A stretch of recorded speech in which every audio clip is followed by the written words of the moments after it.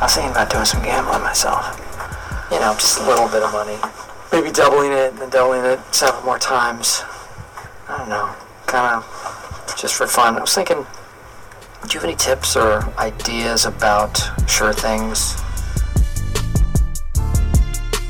Welcome in another episode of By the Hook. Colby Powell and Andrew Gilman with you. And Andrew, I don't know about you, but I've really been struggling to get myself excited for the Missouri States and Tulsas of the world. But now we get a little conference play, and the Big 12 has done us all the service of easing the better teams in to conference play. Oklahoma State opens with West Virginia, and without Spencer Sanders, OU is supposed to open with Kansas State, and the longer we hear that game hasn't been canceled, the better. So let me ask you, your interest meter, is it going up as we get into the first week of conference play? Of course, because these are teams I recognize, and I think any OSU fan wants to sort of get a feel for how their team is going to be, and I think OU fans are the same way, particularly with Rattler against somebody that's not a walkover opponent, or supposed to be a walkover opponent anyway. But, just jumping right in with OU, I'm seeing 27.5, 28, somewhere in that neighborhood. Are you getting that number too? I'm seeing 28, yep. I don't know how that number stays at right where it is. We've had Chris Kleiman essentially tell us if they play, they're way outmatched, because he's talking about tackles that have worked at tight end and tight ends that have worked at fullback, and they can't put together a scout team. Is that just smoke and mirrors, or is that real COVID talk, or what's the advantage of him saying any of that? Yeah, I think one of two things is going to happen. Either one, Kansas State's going to come out, they're just flat out not going to have enough guys, and they're going to lose by 60, or it is smoke and mirrors, and Kansas State is going to come out, and they know they're huge underdogs, and they're going to come out with nothing to play for, and they're going to come out with nothing to lose, and they're going to play inspired football. And I don't know. It seems like OU minus 28 should just be an easy play, and they're going to win 55-10. But it just hasn't been that simple with OU for some reason in some of these games in the past. I think I might be the only one who thinks this is a no play, but with all the unknowns about Kansas State and what they're coming in with, I kind of just think this is a no play. It's either a no play or OU. I don't know how you could bet K-State here. 68% of the bets on OU, 67% of the money. That's a lot of college football is generated, tradition-wise. No matter what OU's like any year, they're going to be a huge favorite over Kansas State. The public thinks so. But we do know this about OU. No matter what year it is, they seem to lose to a team that they shouldn't. I don't see them losing to a team that they right. I don't see them losing to that same team 2 years in a row. Last year it was K-State. Remember, K-State got up to that huge halftime lead. OU comes all the way back, has an onside kick, and the call got overturned, and a little goofy finish, and Jalen Hurts put the ball on the ground over and over in that first half. I don't see OU losing this game. I don't see this game being close. I do see them leaving Spencer Rattler in for as long as they possibly can to get him more work for Iowa State and Texas that are coming up in the next couple weeks. This is all signs point to OU in a big way, because I think that they're going to want to run their offense. You can run your offense all day against Missouri State and not know anything about it. You run it against K-State, and at least that gives you a bit of a barometer. I like OU, just like you said, 49-10, 55-17, somewhere in that neighborhood. So you think it is a play, and you would lay the 28? Yep, I would lay the 28. In fact, I might lay up to 30 or 31 in this one. Wow. Yeah, I mean, again, I don't hate it. It's just it's too many unknowns for me, and that's what's scaring me away. I think we do know most about what we're getting with Oklahoma State and West Virginia. Spencer Sanders, oh my God. All indications, we're not going to be having Spencer Sanders. Shane Illingworth, he's thrown 5 passes now in his college career, which has spanned all of one quarter, Andrew. And Oklahoma State fans are ready to dub him the guy. I got to tell you, West Virginia is a 7-point dog. Oklahoma State looked like an absolute dog last week. I don't know that Oklahoma State's going to cover this 7. I think they're going to have everything they want from West Virginia. Interesting, because West Virginia they were dreadful last season. They were terrible.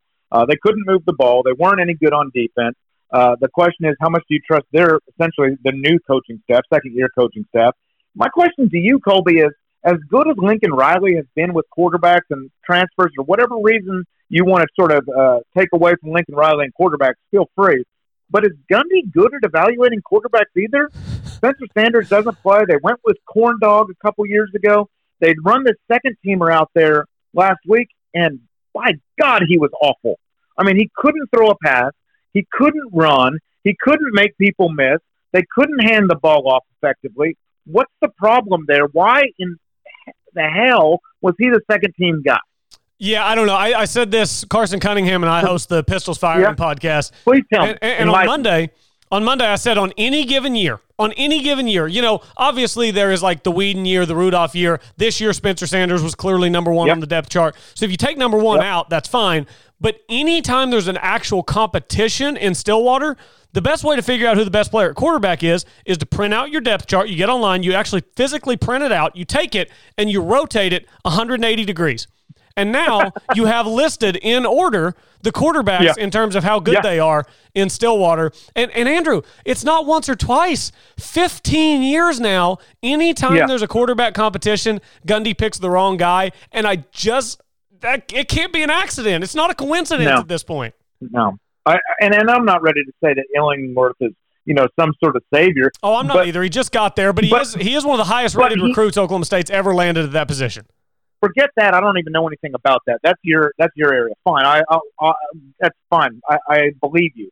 But he took the snap from center. He looked like he knew what he was doing. He moved around with confidence. That was not the case with the second-team guy. Yep. That second-team guy looked like that's what I would have looked like out there. The third-string guy, Illingworth, looked like he was comfortable. He looked good dropping back. He threw the ball with some gusto. The other guy didn't. And I don't know what that's what made me think, did these guys practice the last month at all? Because it didn't appear to be the case.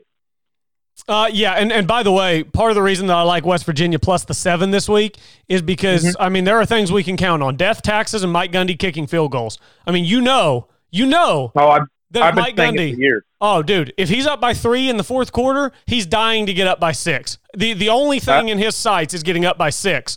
So Oklahoma State is a 7-point favorite. Boy, I really have to like the dog in that one. You know what? I've said all this, and I've piled on Oklahoma State. You could give me an unsportsmanlike for piling on. I love them in this spot, though. Nobody thinks they're worth a damn. They're only giving up 7 to a West Virginia team. They're at home. 15% of the bets are on Oklahoma State. 15%.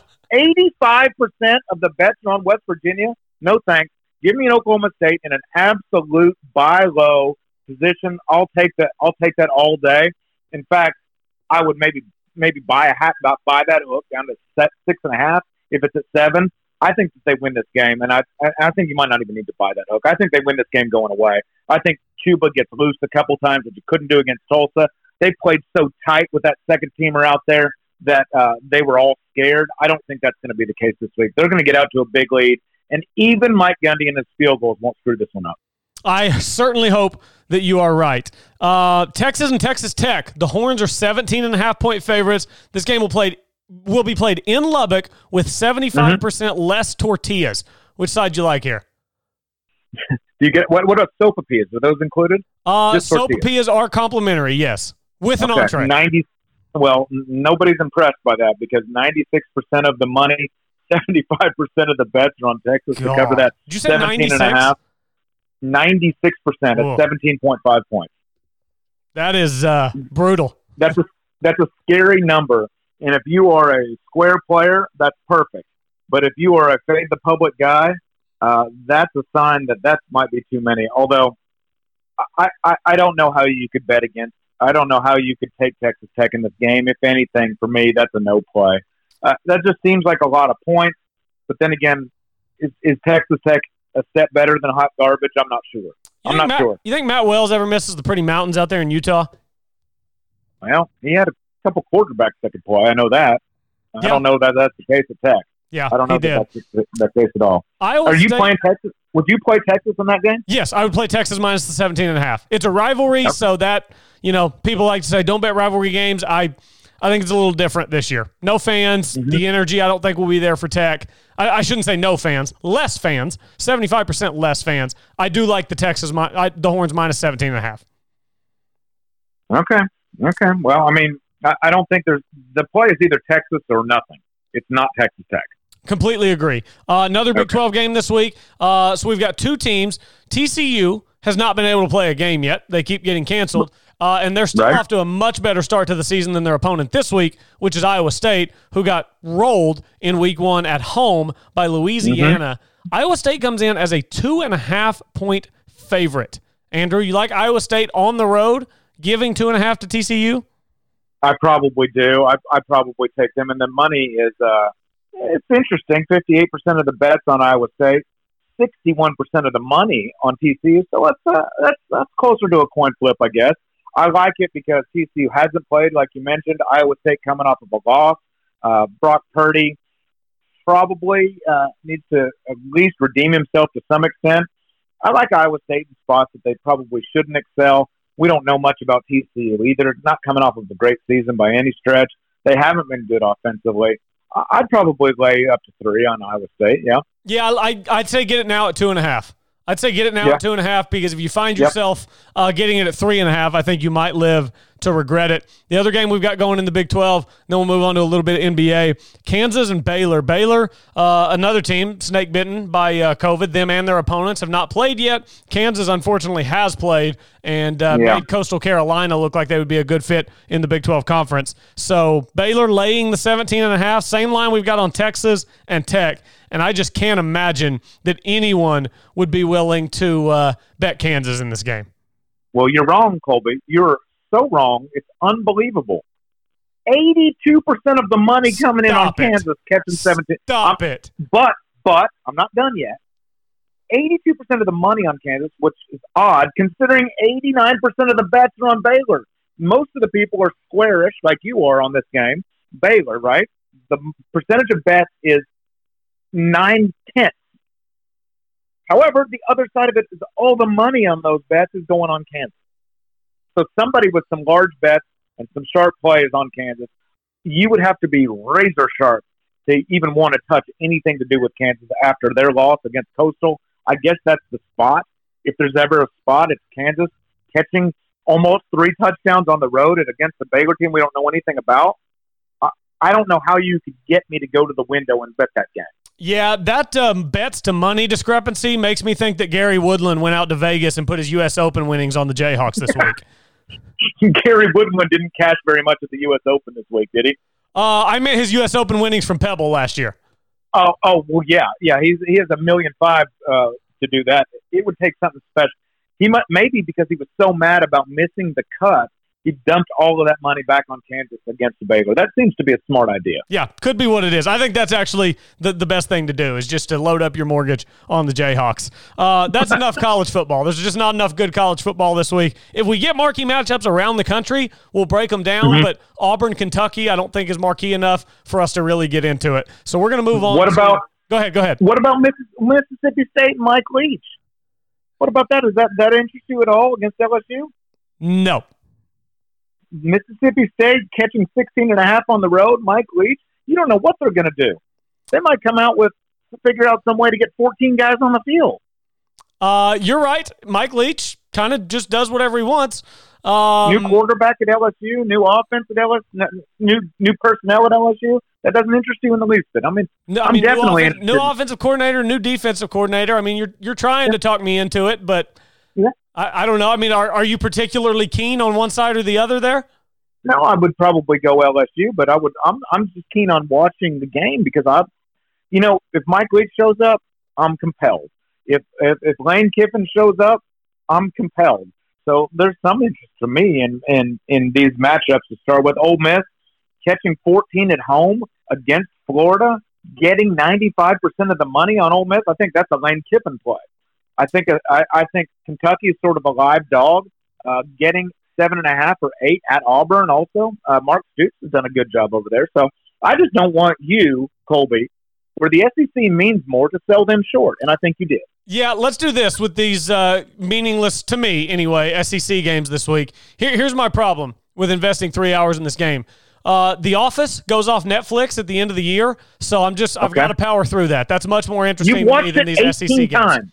No, I've watched it 18 times. I've watched it many more times than that, and I've got to get it in again before the end of the year. That is more enticing to me than Mississippi State and LSU. Yes, it means more in the SEC when Alabama plays Georgia. When LSU plays Mississippi State, it doesn't mean more. Okay. Well, I think you're underselling the SEC and overselling the office. It's good, but not that good. Maybe you're right. We can get into that on another podcast because actually the Western Conference NBA playoff series has kind of sneakily turned into a good one, if not for an Anthony Davis miracle in Game 2. The Nuggets have probably outplayed the Lakers in 2 of the 3 games in this series, but the Lakers are up 2-1, and the Lakers are 6-point favorites tonight against the Nuggets. The Nuggets were consistently 7 to 8 point dogs every single game against the Clippers. They're going to continue to be 6 to 8 point dogs every game against the Lakers because people bet on the name. People love the Lakers. What do you think in Game 4? Well, we told you this time last week we loved the Lakers in Game 1 to rout the Nuggets. Nuggets coming on the hangover on the big win that they had in the previous series, Game 7. It happened. Since then, you're right. I think the Nuggets have been the better team. They should have won that game, except for the last second shot. They were better there. Did you know in that game, the Lakers won by 2, right, on the last second shot? Yes. Jamal Murray in that game played 44 minutes, okay? 44 or 48, so he barely had time to catch his breath. He was plus 16. Which means the Nuggets got outscored by 18 points in the 4 minutes he wasn't in the game. That is that's brutal. That's hard to do. That's hard to do if you play 34 minutes. He played 44 minutes. Yeah, by the way, we talk about all the elite duos in the NBA, and we are way past having to include Jamal Murray and Nikola Jokic as one of the elite duos in the NBA. Jokic is so fun to watch. He looks like he's sort of moving in slow motion, but is there a more heady player than that guy? There's a reason. Makes all the right plays. Yeah, there's a reason he looks like he's moving in slow motion, by the way. Which is? He's moving in slow motion. Oh, because it's actually happening. Yes. So it's not just some sort of smoke and mirrors from the TNT cameras. Yeah, okay. Don't adjust your TV set. He's actually moving that slow, and yet he's one of the most effective players in the entire league. He's really fun to watch. He hits the ball in the right spots. He's in the right places for rebounds. I mean, could he be better on defense? Of course. But he's not out there because of that. He's out there because he can get a basket from anywhere on the court, any kind of shot, anywhere along the way. I love watching this Nuggets team play. I think they've gained a lot of fans. They were a 3 seed, right? And nobody really believed in them. No one really thought that they were truly that good, and they've lived up to it. I think they've been a hell of a fun team to watch. I just don't know how that they stay within 7 tonight. I'd probably go Lakers tonight, but I'll be cheering for Denver. I think I'm going Denver plus the 6. I like that side. I think that Denver they're not a team of destiny. I don't think they're going to beat the Lakers. I don't think they're going to go win an NBA championship. But I do think that they are a team that has a ton of belief that they're never out of a series and that they're never out of a game. And I think 6 is just too big. At 3 or 4, I think you're probably getting value on the Lakers to bounce back and make it a 3-1 series lead. But at 6, I mean, Denver's outplayed them the last 2 games. At 6, I think I have to like Jamal Murray and Nikola Jokic at 6. So that's the side I'm on tonight. Miami Heat, the Fighting Tyler Heroes, lead the Celtics 3-1. I mean, Tyler Hero, get you some, young man. By the way, he's youngest player to ever play in a conference finals. Not bad.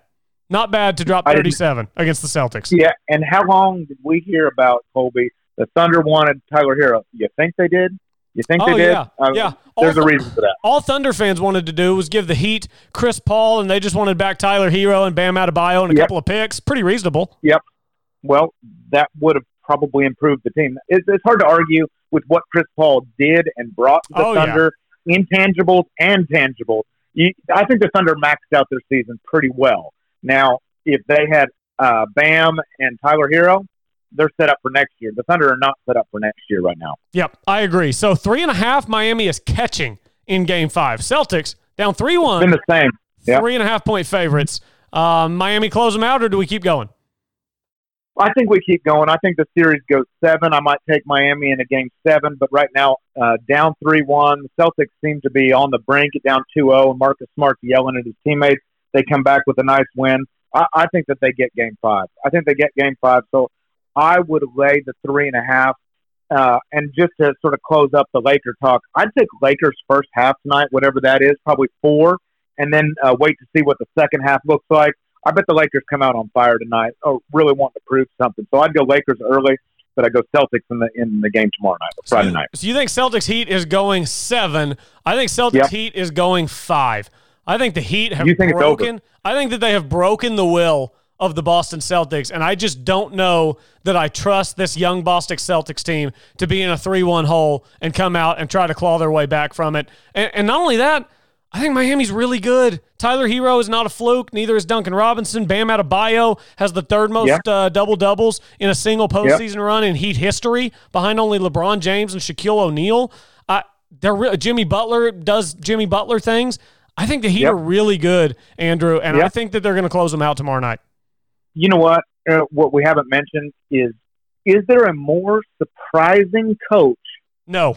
That's done more with no expectation to do anything in any sport that you could think of in the last 20 years than Spoelstra. Erik Spoelstra is phenomenal. He's so good.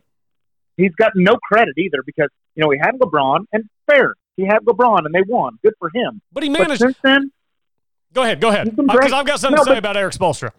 Yeah, but since then, they haven't tanked. They haven't gone under. They haven't underperformed. He does have the help of Pat Riley and a really good ownership group. I think that makes a difference. They decided to stick it out and trust him. But I think this guy is totally underrated. And I'm not taking anything away from Brad Stevens. I think he's good too. But there were expectations on him. There was no expectations on Spoelstra. Nobody's more surprising than that guy.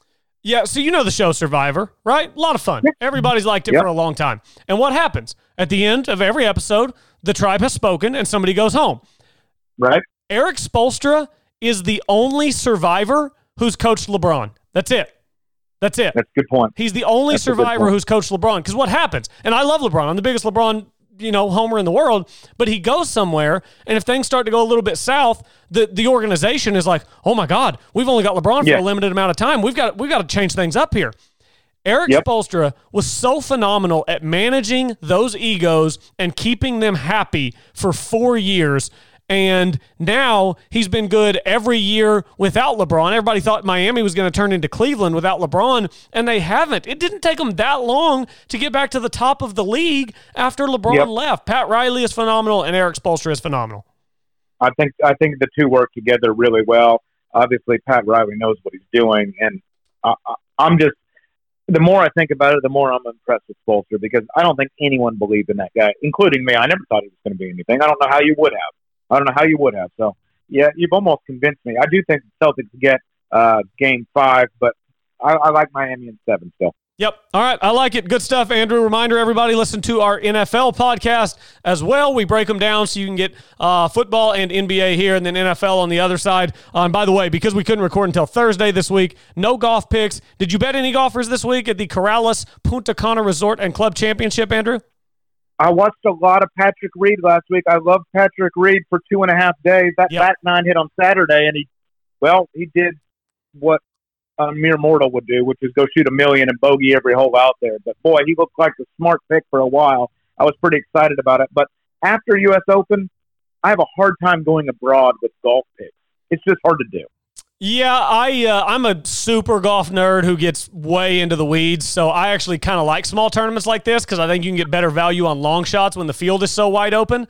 So yesterday I put $20 on Sepp Straka at 40-1. Sepp Straka currently leads in the first round. He shot 7 under this morning in a little better conditions. It's a little windy this afternoon, but my other bet, I put 20 on Pat Perez at 70-1, and he's a couple under this afternoon in windy conditions. So if he can get it in at 3 or 4 and play in the calm tomorrow morning, I think I'll have a chance. But yeah, Sepp Straka at 40-1, and I've got him as the first round leader. We need to bring it to the house. Let's just go wire to wire so I don't even have to sweat it. That's my kind of gambling. You're impressive. I got to tell you, just not for your pick, but for your absolute fortitude to make a golf pick every week. That's impressive. My commitment to golf betting, your commitment to degenerate golf tournament betting it's unmatched. Thank you. I'm taking that as a compliment. Andrew, have a great weekend. We'll do it again next week. Sounds good. All right, that's Andrew Gilman. Follow us on Twitter at Andrew Gilman OK, at Colby J. Powell. Download the Thrive Fantasy app. Have some fun with some prop bets. Enjoy the football and the basketball this weekend. We're back next week. Thanks for listening to By the Hook.